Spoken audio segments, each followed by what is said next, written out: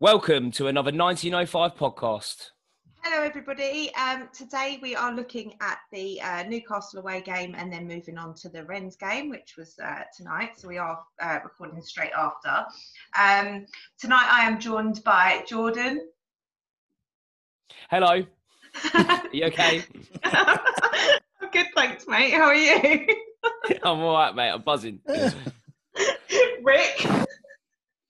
Yeah, I'm all right. Sorry, as you said that, I just made a cup of tea, so I was all buzzing. Oh, sorry. Hello, yeah. I haven't had an intro yet. Jordan's on a cup of tea and I've got a vodka. Got a beer. I think we shouldn't have. I don't know who's doing it right, Ash. Vodka or tea? Probably. Well, hello, guys. Hello, everybody. So we are going to look at Newcastle first. I'm not going to do that rule where we can't talk about something that happened tonight because it never works, and we always end up just like saying that we're going to say something later. So we might as well just say it at the time. If it all coincides, and it coincides, you're all going to understand what we're talking about. So I want to start with just the basic stats for the Newcastle game. We had 71% possession, 14 shots, and only 3 on target. Obviously, we came away from St James's Park with a 2-0 victory, 3 points in the bag, and a pretty solid performance all round. We probably could have scored many more. The gods weren't really with us on that one. Darlow made some great saves, denying Werner and Tammy, but we did break the deadlock on 10 minutes with a Fernandes own goal after Chili B pushed him into the net. Great ball from Mason. So many chances for us denied, but it was really great to see that we were creating that many chances. Eventually on the 65th minute, there was some great link-up play with Werner and Tammy to slot home the second. So, guys, this is going to be for all of you, but I'll start with you, Ash. Who was your standout man? Because McManaman on BT gave the man of the match to Tammy, but then fawned about Kante, which I found rather confusing. Yeah. So who was for you? I think it's probably worth mentioning both of those players. Tammy has been he's steadily improving, and I know we've spoken about him on a couple of previous podcasts. His hold up play and stuff, which wasn't as good tonight against Rennes, but against Newcastle, he did put in a good performance. However, I'd have to say it was Kante. I think I speak for pretty much everyone here and probably a lot of the Chelsea fan base when I say Kante seems to be back to his best, playing in a position where we've all wanted him to be. And I mean, his stats for the game against Newcastle, his pass completion rate was just under 90%, but 4 tackles, 3 interceptions, 2 clearances. That's what you want. From your DM. And actually, the stats I think do him a disservice because his game, he offers so much more than just the stats. And I think we live in a world where people are obsessed with stats. But, he's made the tackles and the interceptions, but the amount of time he applies the pressure.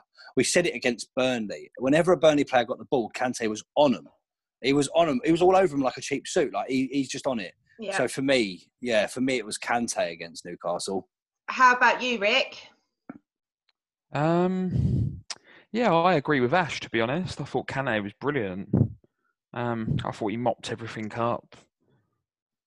He was everywhere on the pitch, covered every blade of grass. I thought Tammy played really well. It was a pretty solid... Yeah, I was about to say, it was a pretty solid all-round performance from everybody, It was. I wouldn't say anyone was spectacular, but I thought Kante was probably our best player, him and Tammy. Yeah. What about you, Jordan? I'm in agreement fully. If you go back to I come across a tweet basically ranking N'Golo on interceptions since he's been our player. So 2015-16, he was ranked first. The season after, 16-17, second. Season 17-18, first. And then For the 18 and 19, he dropped to 17th, 19-20 to 15th last year, but now he's back up to first so far.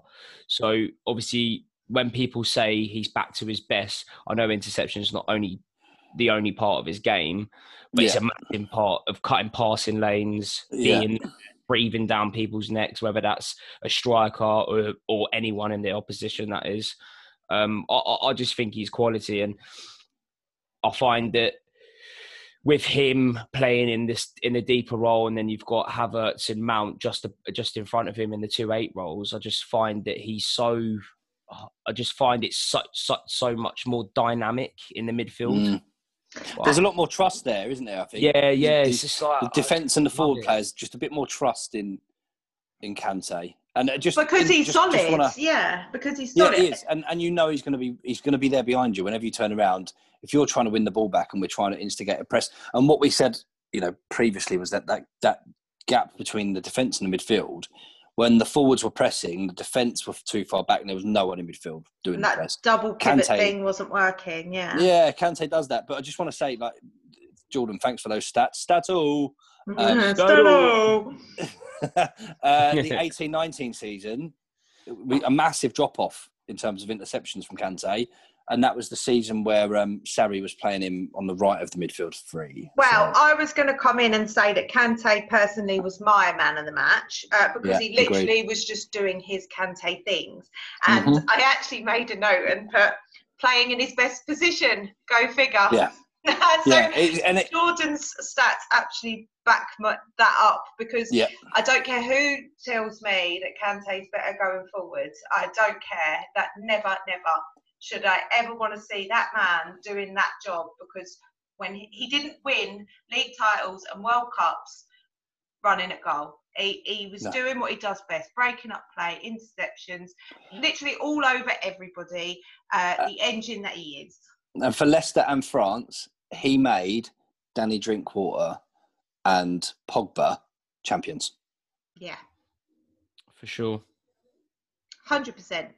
So, Ash, you saying that you think we're seeing the best from him again? Yeah, I think we are. I think we just, if I take it back to when Lampard got the job, one of the first questions on the journalists' lips and the fans as well was, do you know where you're going to play Kante? Because it felt at times that Sarri wasn't sure and wanted, really needed the Jorginho, metronomic midfielder dictating play. And it was like, okay, well, you're not going to get the best out of Kante. And one of the first questions they asked Lampard when he took over was, do you know where you're going to play Kante? And Lampard said he had a good idea. And I think, unfortunately, last season, we were just caught between styles. But now we're really starting to see our style emerge because we've got the right personnel. Lampard's finally had a transfer window. Yes. I just find that people put in, it was through last season as well. I find people putting the age for the reason why they would sell Kante and cash in on him. And I just think that was mad. Yeah, I thought that was mad. It's not mad. It's fucking stupid. Well, yeah. It's just like look at Kante now. What 30, 31? Yeah, he's unreal. He's come back to his best form. Last 2 seasons, not just interceptions, but he wasn't. But he wasn't also integrated properly. Yeah. And now look at him. Look at Thiago Silva. 2 completely different players. But I just mean it doesn't matter about age. No. It just does not matter. So if you're going to front the age argument, it's for you. I think the problem with that was I think people were seeing that N'Golo was getting injured and they didn't deem that he was coming back kind of with the same vigour that he played with. And I agreed with that. I think he did need that settling in period, but he also needed to be played in his position. Exactly. You don't get a Rolls Royce and try and stick it on, on a council estate, do you? I don't mean to be rude, but that's like having Kante up. I just don't see the point of it. It's an absolute waste of his talent. And he's obviously comfortable where he is, which is then when he's going to excel. So I think it's mad that people actually wanted him sold without even giving him a chance. But then obviously we see crazy things on Twitter every single day. So I'm not surprised that people were saying that. There's there's this need to not have any patience. And I think now it's proven that, you know, patience is actually a virtue. Like, we're seeing well said, the rewards. Trace. Well said. Yeah, definitely. The other thing I did think was with the inclusion of Rudy and Kovacic, obviously Silva couldn't play. Like, he had flown back from his international break really late. Not that he wasn't working. This is shared something on Instagram where he sat on the floor with like diagrams. Absolutely hilarious. He's like teaching his son. Yeah, teaching his son. So he just doesn't stop, the guy. But do we think now, like having Rudy come in and obviously Kovacic has come in tonight, like Georgie came in, like, you know, we're kind of using our squad now. Do we think that it's being proven now that our squad depth is good enough for players to be able to stop straight in and cover without too much mismatch? Ash, do you want to go first? I think had we had this podcast recorded before tonight's game against Rennes, I would have said yes. Yeah, but I think tonight's performance probably showed there's still a little bit wanting, particularly in the midfield three, I thought tonight. It just showed, I think the depth is there in terms of quality, but the midfield three tonight, I don't think were quite as fluid in the system that we've been playing when Kante has been. And he's become a linchpin. He's become that, you know, because of the talent in Mount and Havertz, with Kante there, they can do what they are best at. Yeah. And I think without Kante there, we've had, you know, Kovacic trying to do what Havertz does it so naturally and he's so young. Whereas Kovacic seemed like he was really trying, but not as effectively. So I think in terms of squad depth, we are there or thereabouts. But I think they just need a little bit longer in the system, because what's apparent now is we're a 4-3-3 team again. That's true. Rick, what do you think? I think we're all right with squad depth. Maybe lacking on the left back. Yeah, I was going to say. Left side, because Pulley's injured as well. Alonso and Emerson shouldn't be anywhere near any football team. Jesus. I'd have them playing for my six-a-side vets team. No, I wouldn't, because you won't win. No, they're both We're shit. allowed two players under the age of 36. You're allowed two shit players to take them to. You haven't seen my team. No, seriously though, I think we're all right for squad depth. We've got certain areas, we've got a lot of bodies, probably too many bodies at centre half. Yeah, that's true. Yeah. Yeah. I understand. I get what Ash is saying in regards to the midfield three. It's just going to take time for certain people to do certain jobs when they're asked to do certain jobs. So I understand what Ash means. It's a time thing. But I think we're heading in the right direction, and I think we're going to be fine. Yeah, I think you're right about the centre halves and how many bodies we've got there. And too many. Yeah. We've been complaining about Tomori for a long time, but it seems like obviously Rudy's getting the nod at the minute. Well, January will be interesting, won't it? The transfer window regards to centre backs. Yeah, I think we might see some people actually going this time. There obviously was a few. See a G-string. 6 former. Yeah. So how about you, Jordan? How are you feeling that the squad depth is soaking this up? I think we are good. I do agree on what you said and a little bit of Rick. Our left back position is probably the weakest out of the whole team, in my opinion. How did you think Emerson did when he came on for the Newcastle game? He did all right. I just don't rate Emerson or Alonso. I'm not gonna lie. I'm not gonna beat around the bush. I just don't rate them. I think when you've got Chilwell doing what he's doing, it looks very poor in comparison. Yeah, and it is like, it does worry me, because you've got to think about it. Like, I know on a whole, we're much better as a team, but I just mean in terms of, we've got Chilwell, there's 2 other left backs below him there's a massive a massive difference in their performances. We don't really want to be putting all pressure on Chilwell. If he gets injured, I think this is why I'm gutted that. That's what worries me. Ian Matson went on loan. I think it's good for him to get the minutes and stuff, but I think, like, let's be honest, Jordan, do you reckon one of them's Alonso or Emerson are going to be off in January? I reckon Alonso, mate. Do you reckon Alonso? So one of them's going to be off. Emerson's been here and there, but I think there's been some interest from Italy with Emerson, hasn't there? I was going to say, even in the summer, it looked like Emerson could have been on his way. I don't know if it still stands, but I was listening to Matt Law's podcast with, I can't remember who it is now. Anyways, he was saying on other there... Other podcasts are available. Anyways, I wasn't promoting, but I was just saying I was listening to another one through the transfer window, and he was saying that both of them are up for sale, and this obviously was just gone, so I don't know if it's still the same. I don't know if we'd sell both though. But no, but they're both. I need to finish my sentence before you interrupt, rude boy. Apologies. So they're both. Sorry, my bad. They're both up for sale, and it's whatever offer suits the club. Yeah. Okay. So realistically, then, in those terms, there isn't a preference of who's going to go. It'll be whoever gets the highest amount. Basically, that says a lot, doesn't it? That tells you that neither are actually favoured. Although it looks like Emerson is, because he obviously got the nods. But I think that was more because. There's no one else, and like you say, Matson's gone on loan. But also because Chilwell had obviously had some issues whilst he was with the England squad, so he couldn't probably play him the whole game and risk him. So you could say that Emerson is favoured, but I think looking at our squad now, I just don't think they cut it.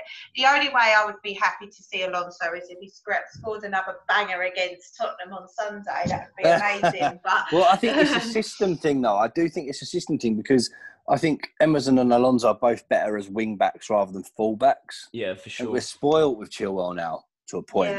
Yeah. And, just as we said, Kante's stats dropped off when he was made to play what we would consider out of position. I think we're seeing a bit of that with Kovacic at the moment in the defensive two midfielders, the pivot, he was really good with Jorginho. We saw the best of Kovacic there where he's under pressure, he's able to turn, like he plays amazingly well under pressure. A little bit further forward, we've seen a bit more of the Real Madrid Kovacic. Well, me and you have been really we've agreed with each other about Kovacic when nobody else hasn't. Yeah. I don't know whether our eyes aren't working, but even today I just thought that like Kovacic seemed erratic. They're not. I think it's a system thing. I do think it's a system thing. I think we're asking him to be the same as Mount or Havertz. Yeah. It's like asking Kante to be Ramirez. Like it's a slightly different role. But both engines. And both engines, yeah. So yeah, for me, I think Kovacic tonight against Rennes, similar to the weekend just gone, I think just left a bit wanting because he's not. His strength is receiving the ball under pressure, turning, taking a couple of players out of the game, and then moving the ball forward. And I think if he just sits that bit further forward, he's not seeing as much of the ball, and then he ends up chasing it. Yeah, and I think that's when he's a bit erratic. Rick, so bearing in mind Moody has had 2 starts now, he's actually done all right, don't you think? I mean, he got quite a bit of stick, I think. I know everybody wants to see Zuma and Silva. That is the ideal pairing. We all kind of agree on that.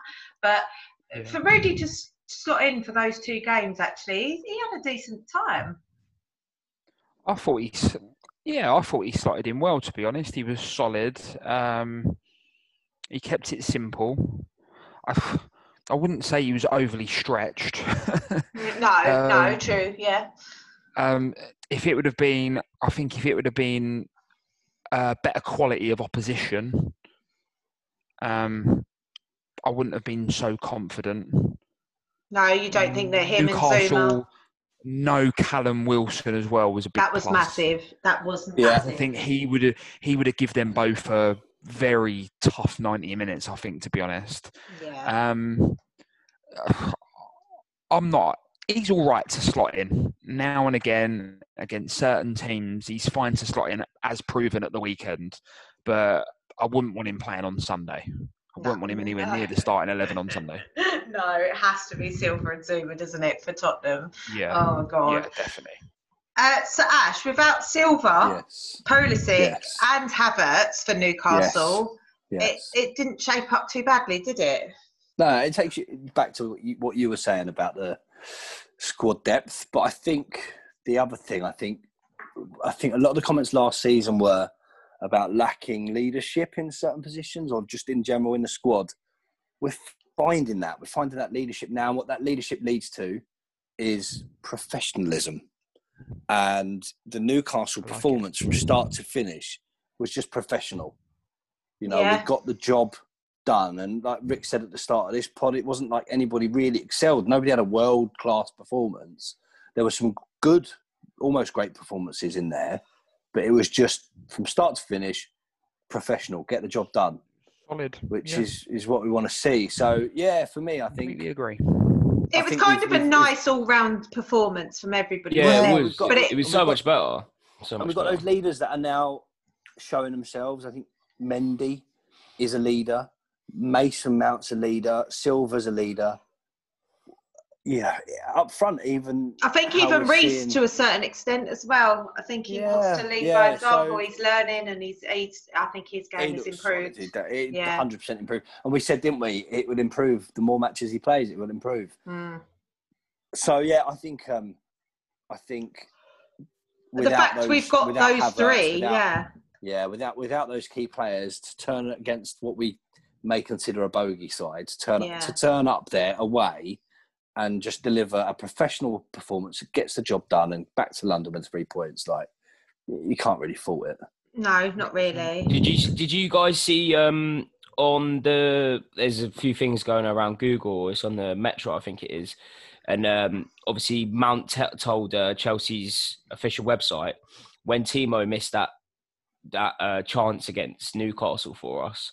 Yeah. He turned around and said, I said to Timo in the first half, that's a goal for you. You need to score them, because he's seen them day in, day out in training. You can hear it if you watch back without the fake crowd noise. You can hear him shout at Timo, "You need to be finishing them. You need to be scoring them." Who said that? Mount. Wow. Mount. Mason. Yeah. That's good though. That's what we want from him. That's what you want to see. Yeah. And Timo knows it, and he, yeah, we'll talk about Timo. He even turned around and said, obviously, Mount missed his own chance, and he says that even he was harsh on himself. Like he should have finished it. I think that's good though, because people are seeing. The difference between last season, I know Mount was, he's still in the limelight in terms of what's going on right now on Twitter and that, but the maturity, although it was there last year, is so much bigger this year. Like literally, I think over the break, Lampard he's took so much responsibility, and it's proper fucking showing. Dare I say he's our new Lampard? Because I'm seeing Mount. Absolutely love him, mate. We said it in the pod with Gavin Peacock. So much of him that we saw in Frank in the very early times. Only Mount is younger, and Mount has always played for Chelsea, and he's gone and kind of, gone to Derby and had a great time, and I remember us having a conversation about him being at Derby and there being no better tutor for him than Frank Lampard. Because I feel like they are the same player. He said, we're building momentum, but we can't get too carried away. We need to stay grounded in these situations. Yeah, love to see it. Lovely. Love that. Yeah, exactly. And tonight as well, against Rennes, you can see, so what I'm saying about leaders and the expectations, and not just the expectations from each other, the expectations from themselves is so much more visible at the moment. There was a ball over the top, and Tammy thought he was controlling it, and it didn't. He didn't manage to control it. It went out for a goal kick, and he was fuming with himself because he knows he should be better there. Well, and that's it. Yeah, going back to what we were saying about squad depth, and I know Ash, you said that we potentially are missing Pulisic on the left, and you know we have got Timo out there. I think Timo is doing a splendid job. Yes, for Newcastle he did miss 2 gilt-edged chances, but he's showing that he can still do it. He's making the runs. His movement is incredible. He's quick as hell. So, Jordan, do you think that with that in mind, do you think that Pulisic and Havertz can be eased in a little bit more slowly now, because we do kind of have players that can play there? Yeah, I do. I think the fact that you know, the whole team, when they're asked to, at the moment, are playing very well. We sort of like it sort of takes the pressure of Lampard and relying on one player, let's say. Not that he has, but you know, Pulisic, he's injured, obviously, and we saw a couple of times last season where he was injured and then he's brought back quickly because we had to rely on him. Yeah. Now we don't as much. I'm not saying that Pulisic isn't part of our team. I'm not saying that at all. But I'm just saying that because we've made additions, it doesn't all sit on Pulisic to be like, it maybe in his head be like, I need to come back, help the team. Obviously he's going to think that, but it's not so much pressure on himself. You know, after last season, after the first lockdown, let's say, he was an absolute beast, and I want him to. I love Pulisic. I think his quality he's so direct, he's so fast, and I just think that when he does come back, I want it to be 110%. I want it to have that fire in the belly like he did last year after the post-pandemic, let's say. And you know, there's so many opportunities, there's so many games to play this season. He's going to get his chance, and when he does, he'll take it. I think the thing is, I think, like you said, we have rushed players back before because we have absolutely needed them. And we don't need to. Whereas now how I feel amazing is that? we can make him 100% fit so that when he comes back, we're not risking him. And I think that's really important. And I think also, it happens in football. It's a harsh reality. You know, one player goes out, another player gets his chance. And I think if it weren't for Pulisic, Tammy's time would have been a little bit sort of cut. But Tammy's fucking taking it by the bollocks. And he's playing really, really well, which is another amazing thing because it's helped him blossom. We lost Tammy a little bit towards the end of the year, let's be honest. We did. Now he's back to his, I wouldn't say his greatest at the moment, because at one point he was banging goals in for fun. But his game's so much more complex now. It's not just one, given the ball, he's going to bang it in. It's his hold-up plays better. That was one of the negatives last year. Now he's worked on it. He's working on it. It's improving. And not only that, he's managed to forge relationships with Werner and Havertz. That's what I'm saying. I love it. Quickly, hasn't he? And he's managed to kind of adapt himself. And we have said, his hold-up play and everything's been brilliant. So, I think it looks very promising in terms of most areas of the pitch. Like we say, you know, there's that one area that probably is an issue. But, on the whole, I think Newcastle was just a solid, all-round good performance from everybody. Walked away with 3 points. We didn't get international breaks, and now we're moving on to Rennes. These are the champions! These are the champions!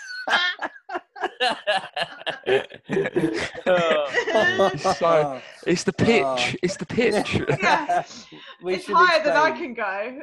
We should explain to people listening that we often ask Jordan to sing us a Champions League theme tune. So we figured we'd get it on a pod. So, every Champions League game, every Champions League game in the group chat. Yeah. Without fail, I have to send it. Yeah, it's like a good luck. And also, I must say, I don't send the same voice note every time. I do a new one. No, there's definitely, sometimes it's been pretty shit, and sometimes it's been pretty good. Yeah. I think I did. I think the last time I did it, I was like, I think I had a chest infection, so I couldn't. Yeah, you did. So now, it sounded like clock. Everywhere. It was a windy day. It's very windy. Oh my goodness. So Rennes, Champions League. Yeah. We've qualified. Yes. Yes. I want Knockout to win the group stages. though. Greedy me. I want to win the Let's whole it. thing. I Yeah. wanna win the Well, whole it's thing. it's next week, isn't it? Greedy against git. Sevilla? yeah. Yeah, so obviously our win tonight against Rennes means that we now just need to beat Sevilla. I say just, it's going to be quite difficult, but we win that game, we're top of the group. Yeah. I think opinion, nailing it early was, or get at least qualifying into the knockouts was imperative to do it as quick as possible, and we've done exactly that. I think this now allows us to concentrate a little bit more on the league, considering Sunday is what it is. But leading into this game, 5 wins in a row, so now we've just got to make it 6. You cannot grumble, can you? No, we retweeted Shem, grumble. a lovely little graphic Shem put up. Which Yeah, he did. Chelsea's last however many games, win, 6. win. Yeah. Win. Yeah, You love love it. to see them green ticks, mate.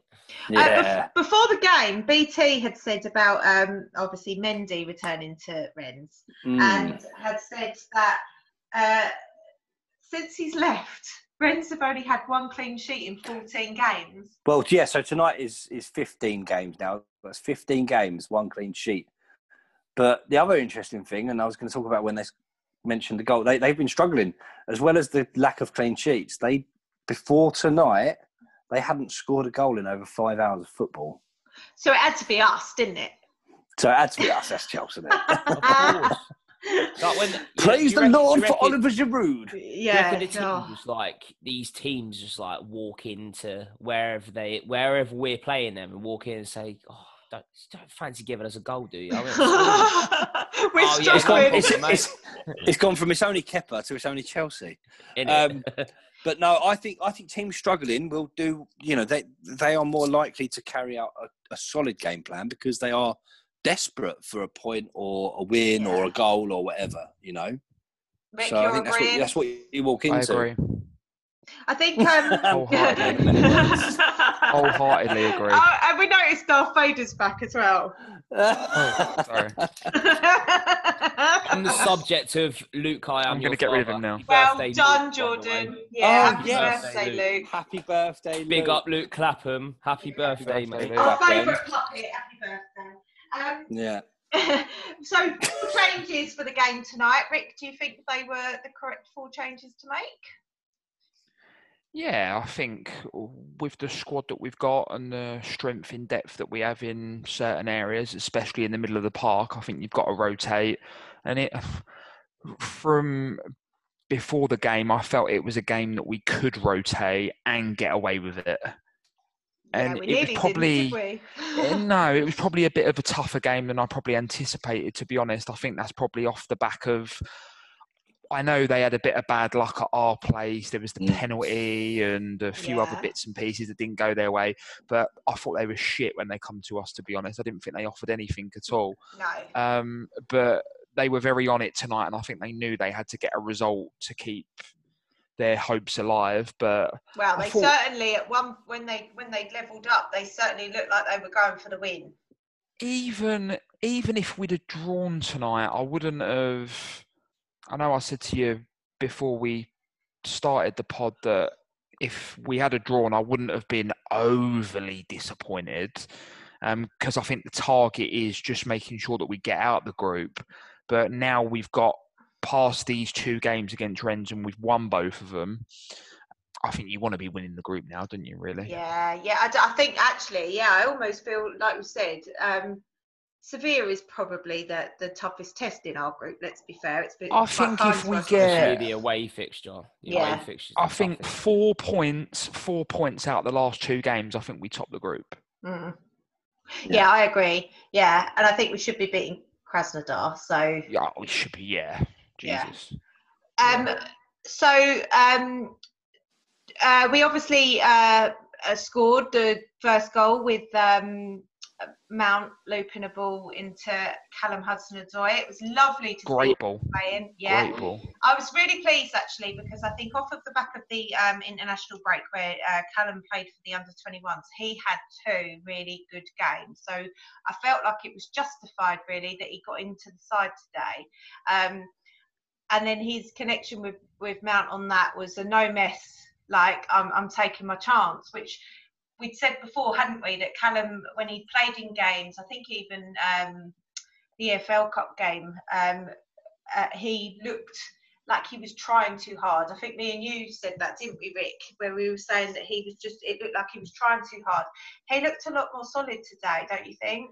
He looks like he's got. I like Callum. I think he's got so much potential.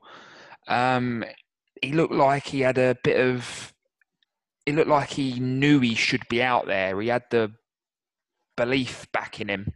That he knows he's a good player, and he showed it. He's still not putting it together over a full game, but he's showing more and more flashes of it now, and he's getting more consistent.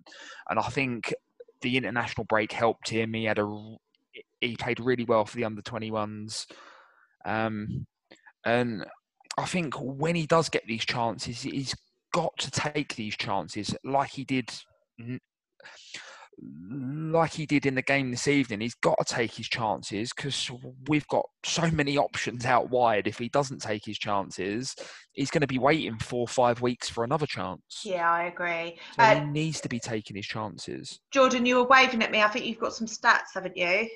Oh, yeah, no. So on his first half, Vivens, obviously he got his goal from the great ball from Mount. He created one big chance, 100% crossing accuracy, 83% pass accuracy, and 2 ground duels. Successful, by the way. So, his first half, for me, I would say as Rick, I like Callum. I think he's quality, and the fact that, he's homegrown, that's another amazing thing as well for him to be, playing in the first team.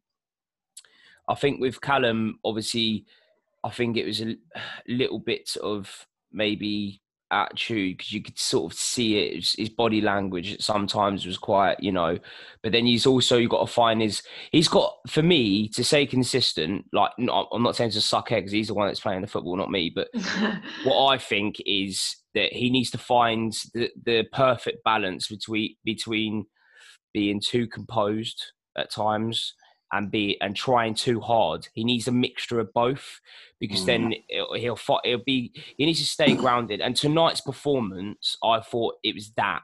So if he takes that into the next performance and the next performance, in my opinion, I would have no problem with him. Even if he didn't score or assist, just on the whole of his game, I just think that he did play quality.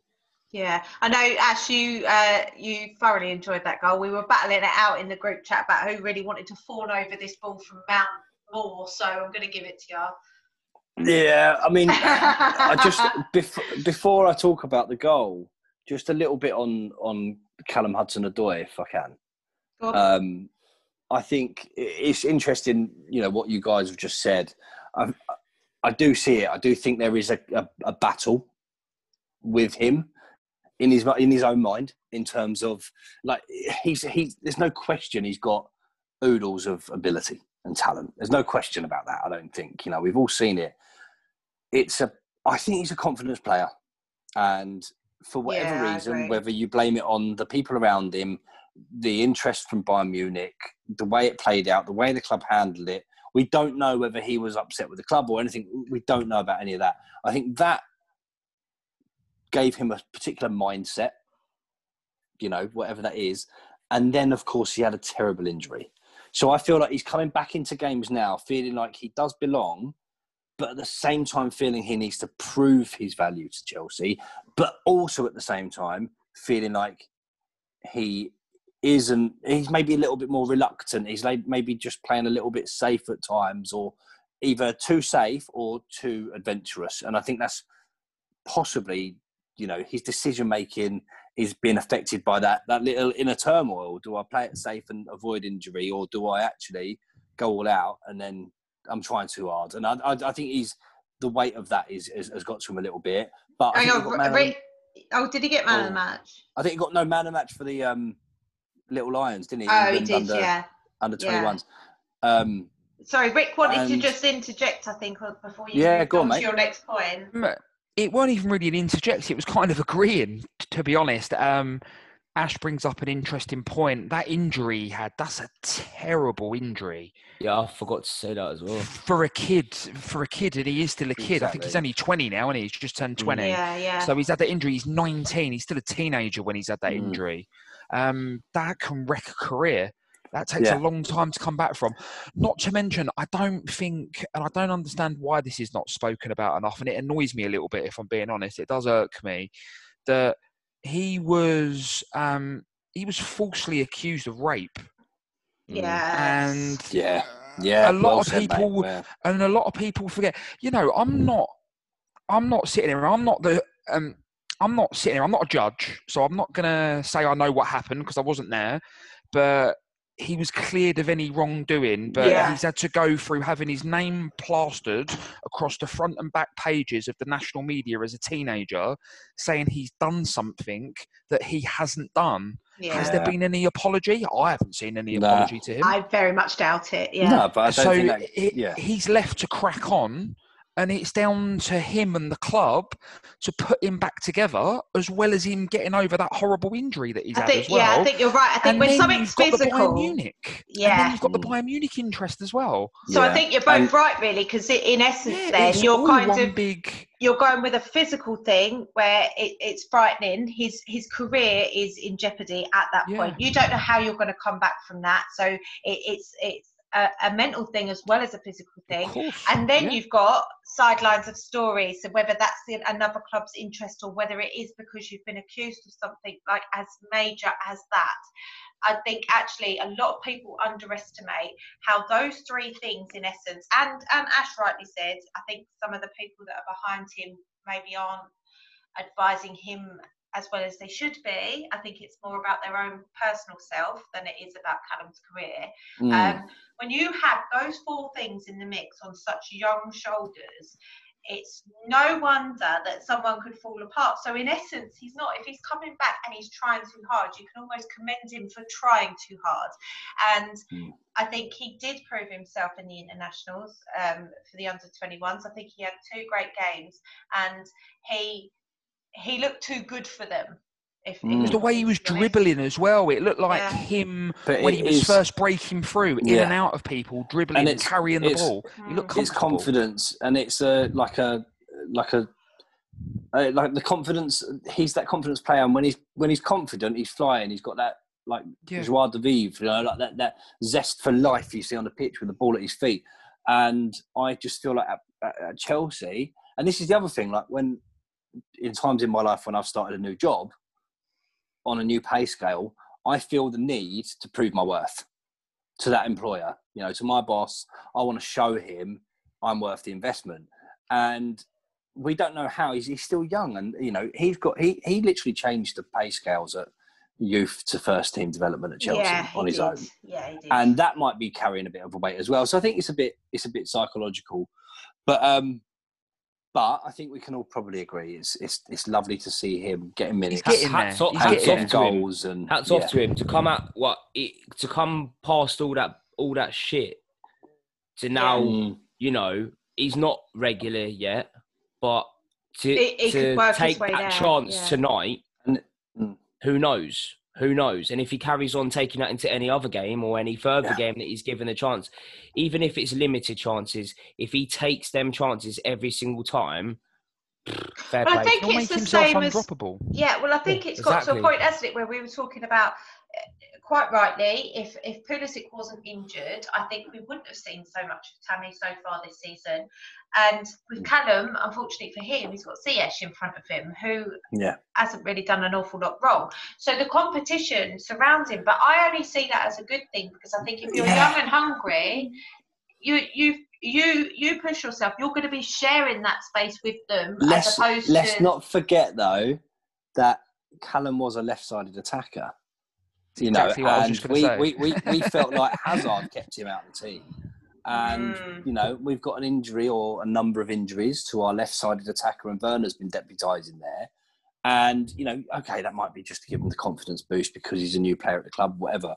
But I think as the season progresses, we are going to need that understudy at left attacking and right attacking positions on that forward line. And he can play both now. Yeah. Well, exactly. He can. But I was just going to bring it back round to Tracy sort of, handed me the baton to talk about the first goal. I know, I might take it now. No, I'm joking. And I was going to actually mention Callum Hudson-Odoi in that, because before we talk about Mason Mount, by the time he looked up to play the pass, we had 3 forwards all making a sprint past a defender. Yeah. Now that, from a defensive position, that fucking pleases me no end. It was the whole thing was just beautiful from beginning to end. You look at the when they pause play, the moment Mason Mount's playing that pass, you've got Tammy central occupying 2 centre-backs. You've got Werner occupying the left back.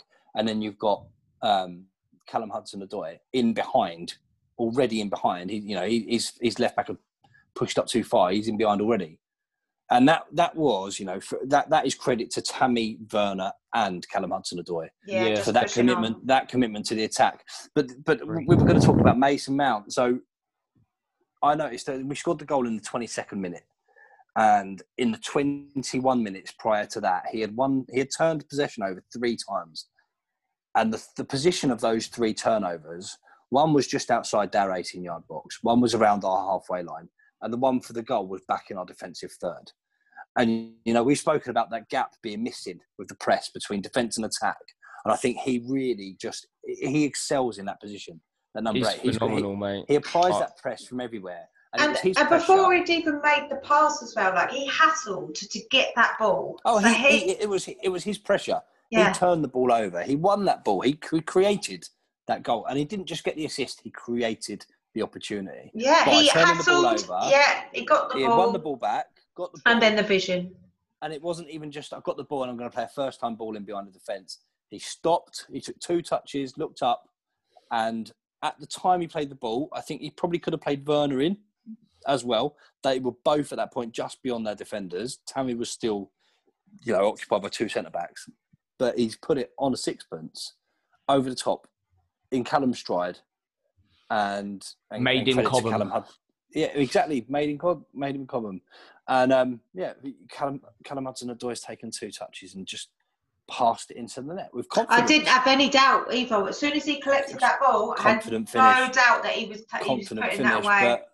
But that was, Mason Mount in that passage of play was just.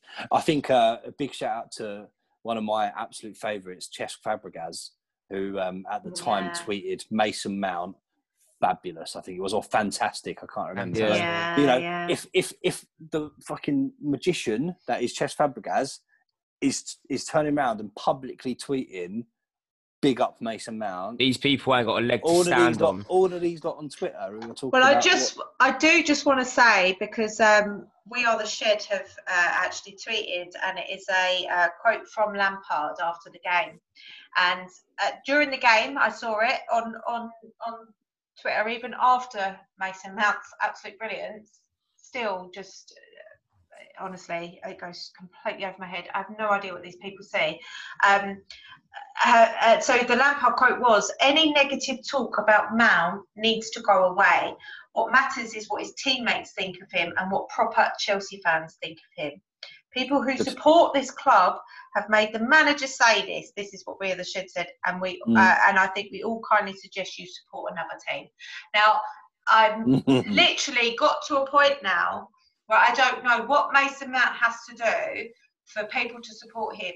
But the way I'm seeing it now is these people on Twitter, they don't know football, let alone Chelsea. It's an agenda. They're ignorant. If I could just back up your point, before Rick and Jordan talk about Mason Mount, if I could just mention his stats from tonight: 86% pass accuracy, 2 out of 2 accurate crosses, 2 out of 2 accurate long balls, 100% dribble success, 6 out of 7 duels won, 1 assist and 2 key passes from one of the midfield 3. I don't understand it, because from the minute that Mount got taken off today, the game changed. It completely changed. We were struggling a bit, especially in the midfield, and I cannot abide these people. I don't know who they are. I don't know where they've come from, but there's now an influx of them who just decide that they want Mason Mount to be sold. Well, sell yourself, because we love Mason Mount. Sell yourself. Sell yourself. Oh, Jordan, mate, what do you reckon? Mason Mount, like, He's every single time, mate. I love the guy, mate. I think he's fucking quality, absolute quality. Class. He's even like you said, Cesc Fabregas. He's he's just replied to him actually on Twitter, Nice. saying thanks, magician. Been watching your nice. Been watching the assist, yeah. And it was that kind of like Fabregas assist, wasn't it? Although Mason Mount won the ball back himself, whereas Cesc. It's just the fact, like, it's not like he's playing every single game for England as well. And then he even started getting bullshit about that because fucking Grealish weren't getting a look in. Oh, but how dare you play an English player for England? It's absolutely shit. Yeah, Southgate's son, Lampard's son. Like, are they both his dads? Like, what's going on? That's what I said. I think I tweeted that. I said Mason Mount's got more dads than anyone I know. Like, Rick, what are you saying, mate? I can only really echo what everyone else has said. Really, what's not to like? He works his bollocks off. He does. He really does. Every time he comes on the pitch, he's got a great first touch. He's proven he can pick a pass out.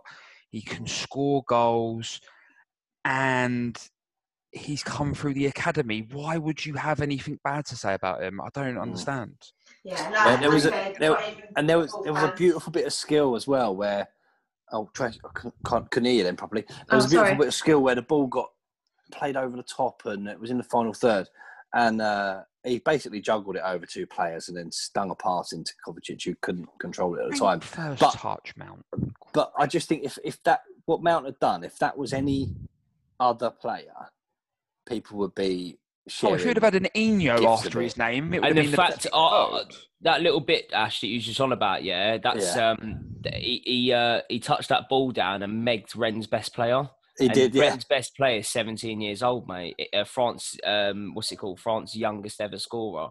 And Camavinga, who I mentioned as well. What was his name? Camavinga. This is the state of Chelsea Twitter. I saw a tweet that said, because of everyone blowing smoke up Mason Mount's arse now, it's disappointing that Frank Lampard won't sign that Camavinga geezer. I love that Camavinga. I think he's. How bad is that? Quality. Yeah, but that's he doesn't deserve all that bullshit. I'd like to point out, right, and four of us, we've all been to Chelsea. We go to Chelsea as often as we can, okay, and we all have this feeling about him. There are so many people on Twitter who go to games, support the club properly, don't necessarily go, but they support the club, have been. Not one person in that stadium says it. Exactly. So who are these people? Heard it. A week ago, we spoke to Gavin Peacock, who played in the same position for the same club, and even he said Mason Mount smashing it.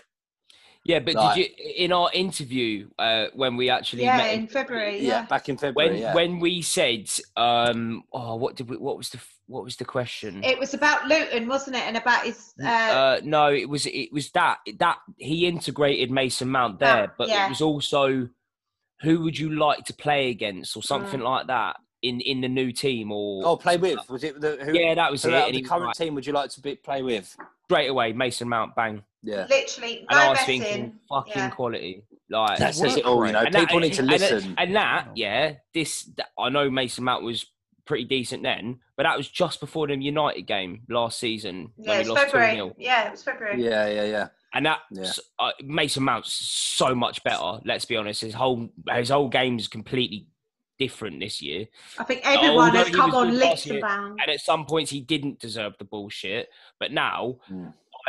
Although Lampard's coming out and saying this, I think because, like I said earlier, I believe that Mason is so much more mature this season. I think he's using that as a what do you call it, like a fire in his belly.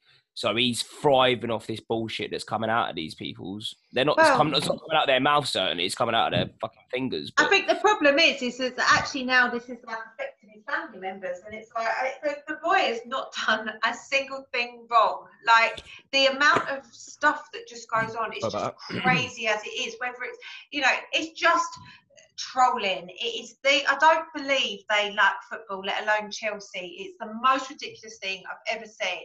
And I love the fact that Mason Mount smashes it week in, week out, club and country, and he's going to go to the fucking top, and them lot can keep crying because I love the taste of their tears. Well said. Well, fucking. Do you know what's Rick's amazing? Got something to say.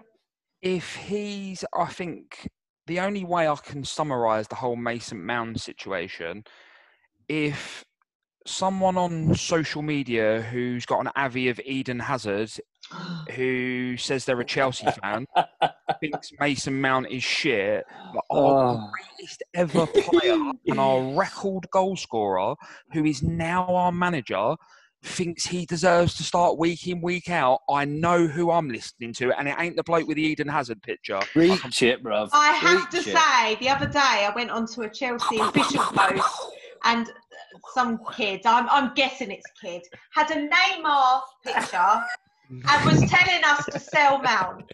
Honestly, mate, go home. Do you know what I mean? Like, no. No.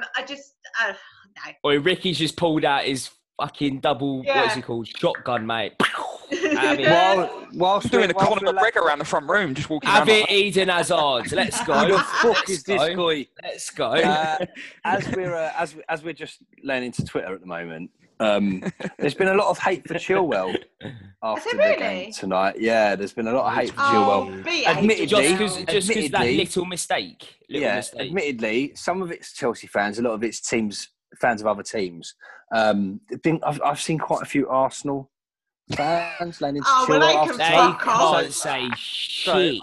They're still upset they pay $300,000 a week to Willian. I know we probably haven't got any Arsenal fans listening, but mate, they're still for the Chelsea fans, bruv. Just to make all the Chelsea fans feel better. Just to make all the Chelsea fans feel better, I'd just like to point out that our winning goal tonight was scored by a former Arsenal player, and also, whilst you're slagging Chilwell, goal contributions this season: Chilwell 4, Aubameyang 3. Good night. We're getting Larry tonight, aren't we? We're well Larry. AK. Who else is getting shot down? Come on. Black Panther's getting done. I like Larry 1905. Come on. Go on for another hour. Hey, I gas, mate. I think someone I was speaking to, Frank the Beef on Twitter, he actually said that we need to do like an entire pod on Mason Mount. Well, I think we probably need to build that to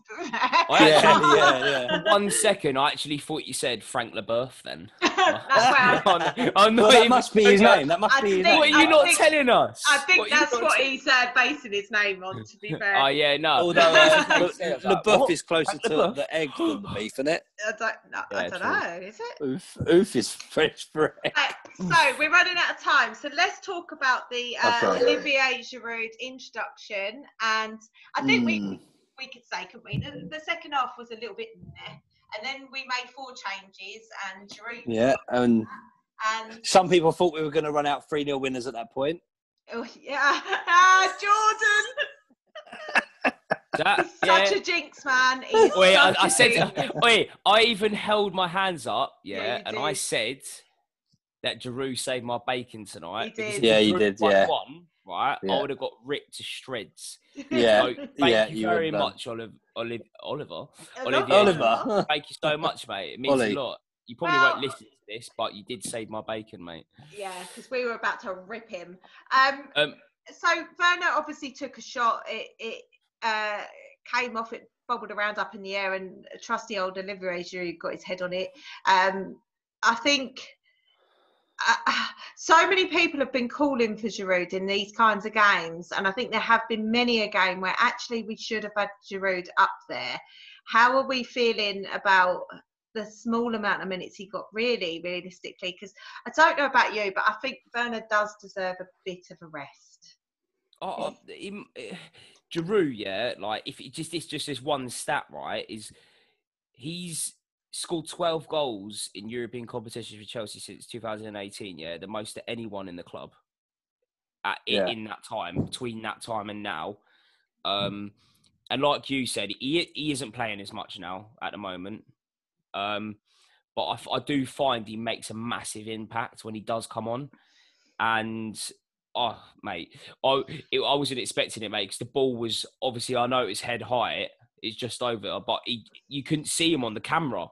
You couldn't see him on the camera angle. And the next minute, he's just come out of nowhere, leaped like a big French salmon and headbutted it in. And I was just gassed, mate, when that went in. I was screaming. What have you got? You got something there?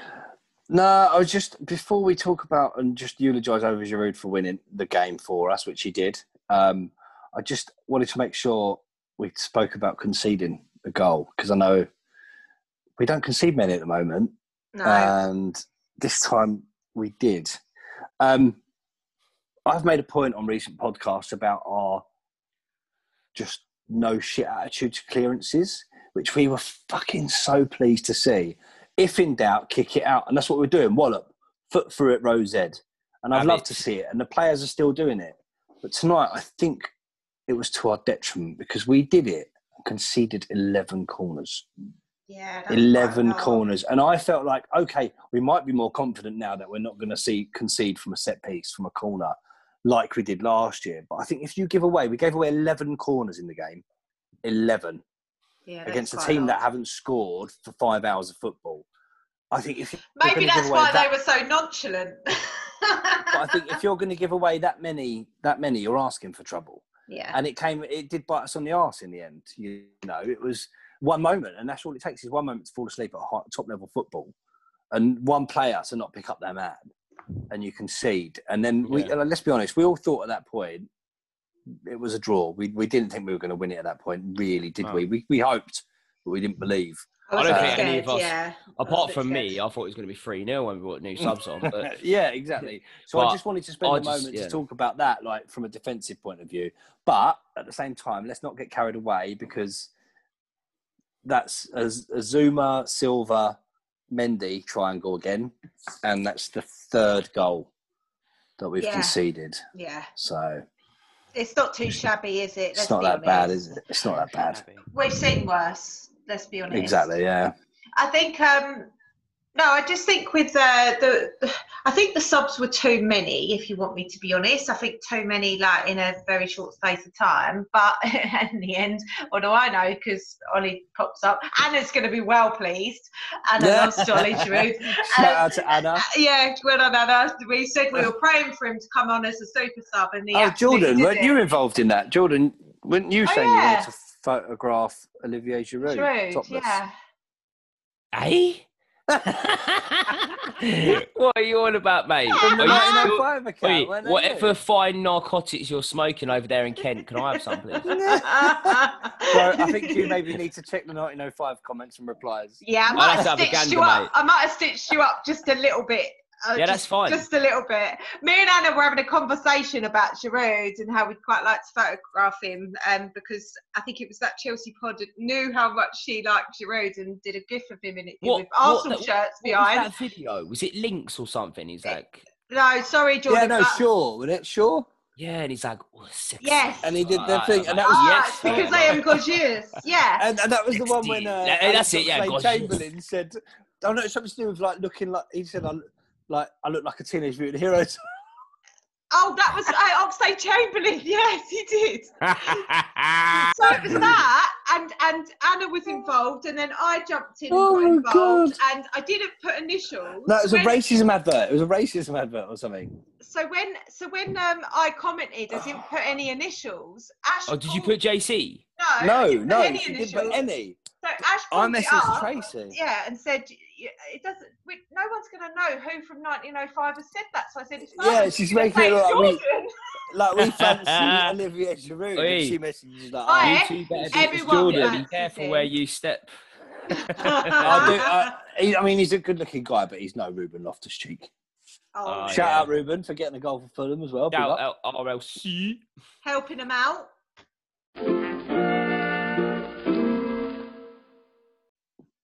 Okay, so we took a little break because this has taken longer than we expected. I think we waffled beforehand. Waffle Central.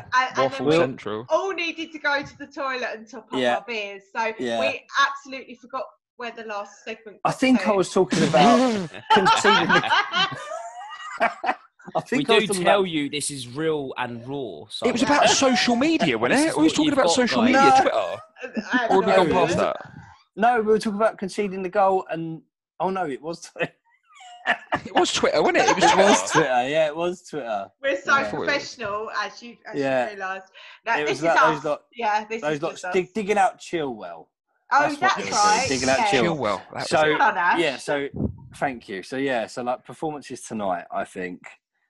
Chilwell made a couple of mistakes, but he hasn't been rested really, has he?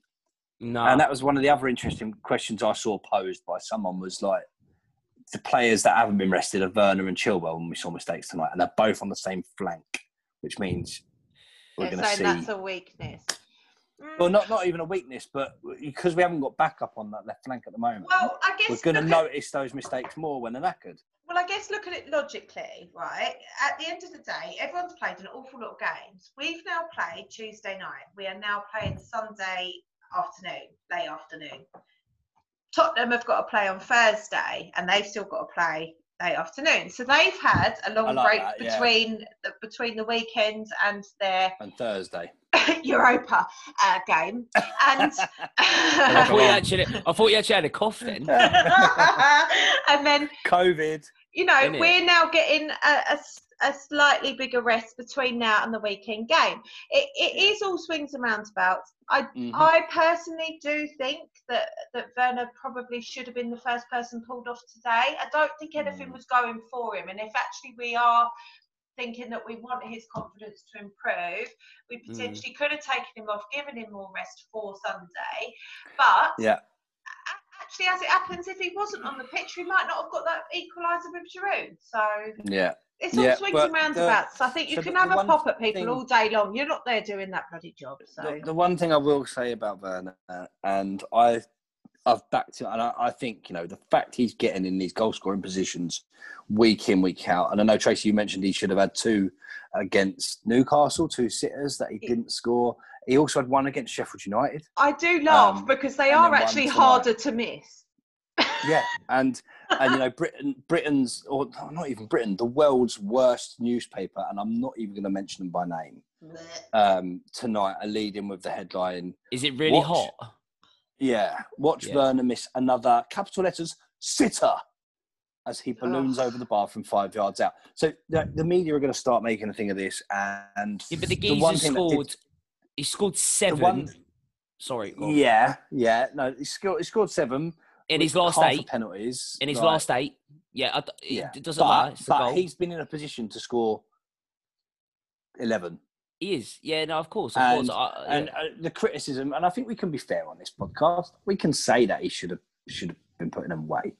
I think there's 3 that he definitely should have. But I did have that feeling tonight of, he's done it again. Do you know what I mean? It probably Like, didn't help his confidence, that he played for Germany and got done 6-0. Yeah, Spain absolutely robbed him. But then his 2 misses against Newcastle before that Germany game. No, that was after. Oh no, sorry. Both of these games have come after that. The one against Sheffield United was. Go on, Rick. You're itching. Rick's itching. Bring it. Come to me. Stop playing. I think he got. There was the 2 chances against Newcastle. What I think, you can say he should have taken them. But I think it says a lot about the man. It says a lot about the player. When he's burned their back 4, he could have gone on by himself, but he's laid Tammy in. Yeah. So, well, that was a good assist. That was the right thing to do. But the thing is, have you noticed that everyone's talking about the misses? Yes. No one's talking about the assist. I think that's why Lampard his work led rate. His work rate. I think that's why Lampard led with in his comments after that game, after the game against Newcastle. Lampard led with the fact that not that he'd missed 2 gilt-edged opportunities, the fact that he had created that goal himself because of his pace. And it was against Newcastle. Like that Werner's pace. He'll score Sunday. That's exactly. He will score Sunday. The way I look at it, I hope so. He loves a goal against Spurs. The way I look at it is that, you know, we can go on and on and on and on about the chances that he might have missed, right? We had to watch Morata. We had to watch Torres? No, I'm never. Well, Sutton Fleck. for sure. Yeah. I look Falcao, at things. Pato. Yeah, exactly. And He's better than all of them put together. Exactly. And I look at it and I think, right. And he's younger than we signed any of them. I swear he scored more than Morata already. But that's the point. On one hand, right, we've given patience to players who don't even really have any work rate. See, that's why I exclude Torres from this, because I love that guy. His he was brilliant. When you're at the bridge, and that was the thing that annoyed me with Torres, when you're at the bridge, you never seen anyone work so hard to get the ball. And so quick over 10 yards. And he was a different player on Match of the Day than he was in reality. Well, that's the thing. You've got your hard working who things might not come off for them all the time, or you've got the ones that not much came off from them at all. So you can't. And how many times do we say, "Oh, it's the first season in the Prem. They haven't had to deal with a league like this. They don't. You know, this is a completely different level of football." How does that not apply to Werner? Of course it applies. Like, you can't throw a guy like into one country into the next, completely different league, playing for Leipzig, now playing for Chelsea. It's higher profile, he's more in the spotlight, but he's still doing a fantastic job. And I will not hear people start slating him. And if that rag of a newspaper want to start getting on his back, then actually that's disgusting, because we've seen far worse from far more many players. And I just think, yes, he has had chances that were harder to miss than they were to score, but his work rate, the way he plays other people in, he's not selfish, which actually sometimes I think he should be a little bit more. So we'd probably see more from him if he was more selfish, but we are now building what feels like a team game. And do you know what? No one's there isn't a single player in our first team squad that I don't love. Not just like or appreciate, I love them. I think they are bang on. I'm not like, okay, you know, people would say in the first squad we've got Alonso, Emerson, whatever, but I'm talking about the first team and the people that are, you know, challenging for first team places. I love them. Yeah. No. Yeah. Same. I quite simply love them. I think we are just absolutely spoiled as fans, and I think we expect a lot of everything yesterday, but there's so many of us now, and especially not being able to be at the bridge, not being able to cheer them on. I think it's totally underrated how much fans have an impact on a game. Yeah. And considering the fact now we've just gone on to win our 6th game in a row, we don't have any fans. This is all designed by themselves. There's nobody willing them on. There's no one cheering them forward. There's no one getting excited when they score a goal. And I still think that we are seeing some fantastic football. And on that subject, if I may quickly, go on. I know you and I spoke about the lack of fans and how important it is for the manager to be barking orders at the team and instructing and cheering themselves and being that, you know, touchline support. And I think at times in the restart, Lampard just sat down the whole time. Yeah, I know Jose Mourinho pointed it out, didn't he? Yeah, well, it was quite obvious, yeah. I've been keeping an eye on it, and Lampard is definitely all about the technical area at the moment. Yeah. And his outfits have changed a bit as well. He turned into Pep. He is a bit Pep, yeah. Go on, Rick. What you got, Rick? I just wanted to just say something as like a general sort of thing. We've spoke about various players and improving the team. Thiago Silva coming in, improving the back four. The goalkeeper has helped improve things. All completely true. What about our manager? Only year 3 in his whole career as being a manager. I thought you were going somewhere else with that, which I'll add to. But yeah, I agree. What a fantastic job he's doing. Year 2 at Chelsea, year 3 for his whole career. And this is what what a makes fantastic me laugh. Job he's doing. Yeah, because a lot of the Mount haters are the ones that don't like Frank. So this is where this has all come about. And again, you don't know football even if you don't know Chelsea at that point. Listen to Eddie Hearn's latest episode of Frank Lampard, that's amazing. And you'll realise what drives Lampard to where he is and where he's come from as a player, and what still drives him today as a manager, which is a completely different ball game. And even he says that on the podcast. It is so interesting. I ain't promoting another thing, but you'll just for that little episode, you'll learn what Lampard says, basically. I think you're right though, Rick. Yeah, I think you're right. Carry on. Sorry. People do, I see people just seem to just find it so hard to praise him from a managerial point of view. People keep going about Anthony Barry's coming from Wigan. I was just about to discuss it. He's the saviour, and he's this, that, and the other.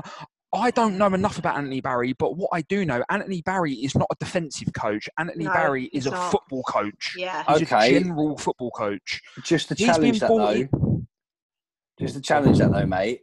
Anthony Barry, if you look at what people have said about him previously when he was at Wigan, his work with their positioning, defending and attacking set pieces is something that people they big him up for.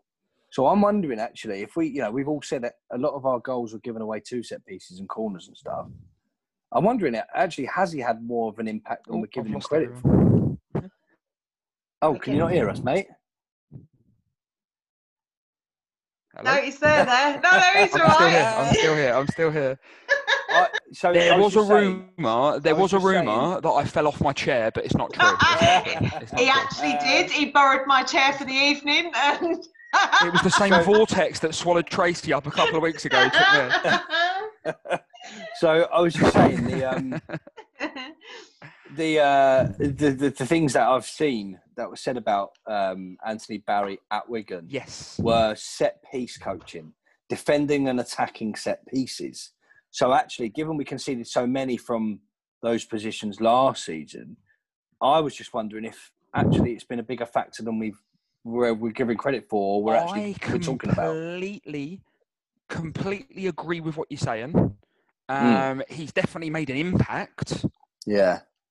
But there's only one manager, and it's all built around what he wants and what his philosophy is. And he's brought in Anthony Barry, and he's brought in Anthony Barry because Anthony Barry adds to what Lampard wants to bring. I think Lampard had a full season. If we were going to improve, and I love Frank Lampard, this is just me playing devil's advocate. If we were going to improve on set pieces between November 2019 and what ended up being September 2020, I think we would have seen that improvement during that period. I don't know because we didn't have everyone. I like this. I like that we don't agree. Yeah, I don't disagree, and I'll tell you why I disagree. It goes back to not having a transfer window.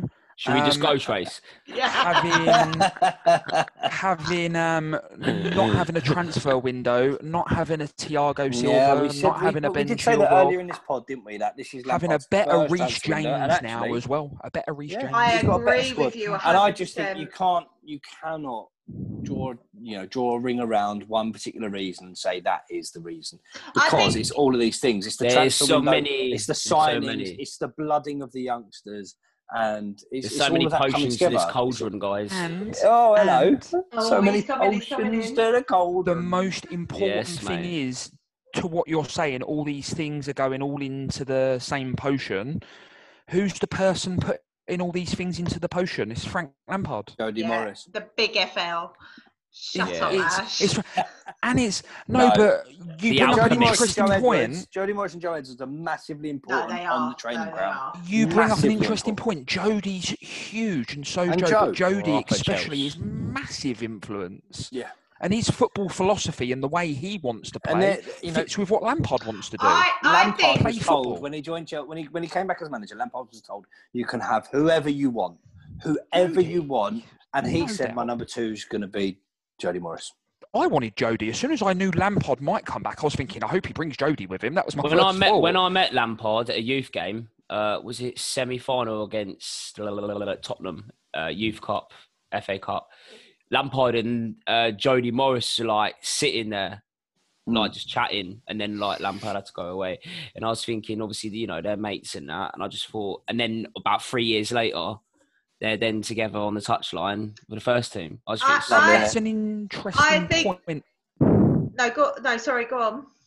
I was just going to say, to add what to Jordan said, it's an interesting point as well, because you always used to see the pictures on the website. He'd always, when Lampard was doing his badges, he'd always come in for the youth team when it was, and he'd always take a session with Jody with the youth team. Yeah. At the time, Jody was manager, and so they've always been very close ever since they were players. They've always been very close. I think that's why it was a natural transition to have Frank with Jody and Joe. It made sense. When we had a transfer ban and we lost Eden Hazard, you needed the two people there.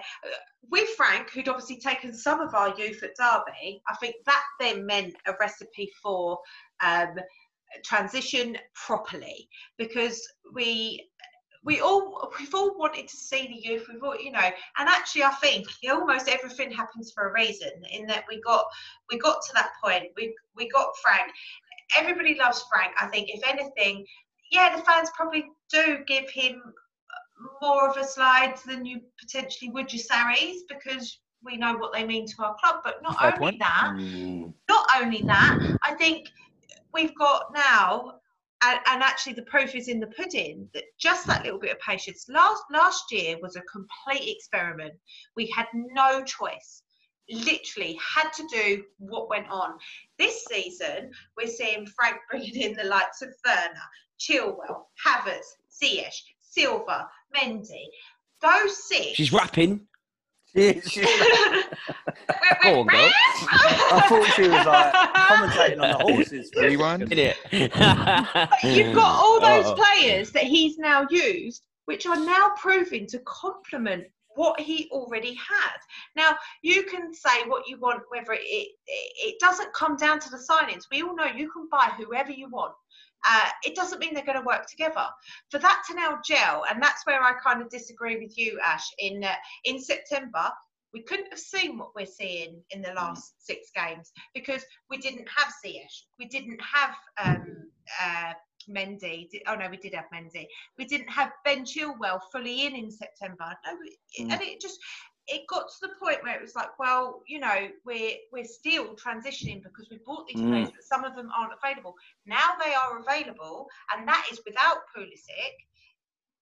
Yeah, and do you know what, right? I will say, to back you both up, Tracy and Rick, what you both just said about Lampard, like, I guess one way of looking at it is... He's conceded. Like he's waving the flag. For those of you that can't see, he's waving the flag. When you're at school, you have sets in classes based on ability, right? You could put the best teacher with a bottom or a middle set, and they would do a certain job. Yeah. But as soon as you put the best teacher with the top set, you're more likely to see test results in the 90% plus. I get you. Right? And I think Lampard didn't have a window. But now, Lampard has had a window, and we've brought in players that are in the top set. And he's had this one window. A good coach, a top coach, with a top set of students beneath him, is going to get better results than the same coach would with a level just below. And I think that's what we're seeing. So what we're saying, basically, is lay off of Mount, lay off of Lampard, lay off of everybody. Yeah, just fuck off, Twitter. Just enjoy. The reason why I'm laughing, guys, is because her face went straight to the camera. Rick, what's Rick saying? Go on, Rick. Get rid of your stupid fucking Neymar pictures. Yes. And go to bed. Yes, go to bed. Just get in the bin. Ignore the bed. Ignore the bed. Leave the door. Go down the stairs, out the front door to the end of the driveway. Step in, mate. That's yours. Just get in it. It's not yours. It's your parents. Tell Mum to turn off the Wi-Fi. Yeah. Honestly. Virgins. Wait, there's guns going off tonight. Literally. You can tell we've had a drink, can't you? We are Larry Night No Time, but I think because I haven't even had a drink. Qualified for the knockout stages. Yeah, at the end of the day, I think we've all got to the point where we're really frustrated. I think in every single pod so far this season, we have mentioned these Twitter idiots. And we've got to the point now where it's like, what do you want?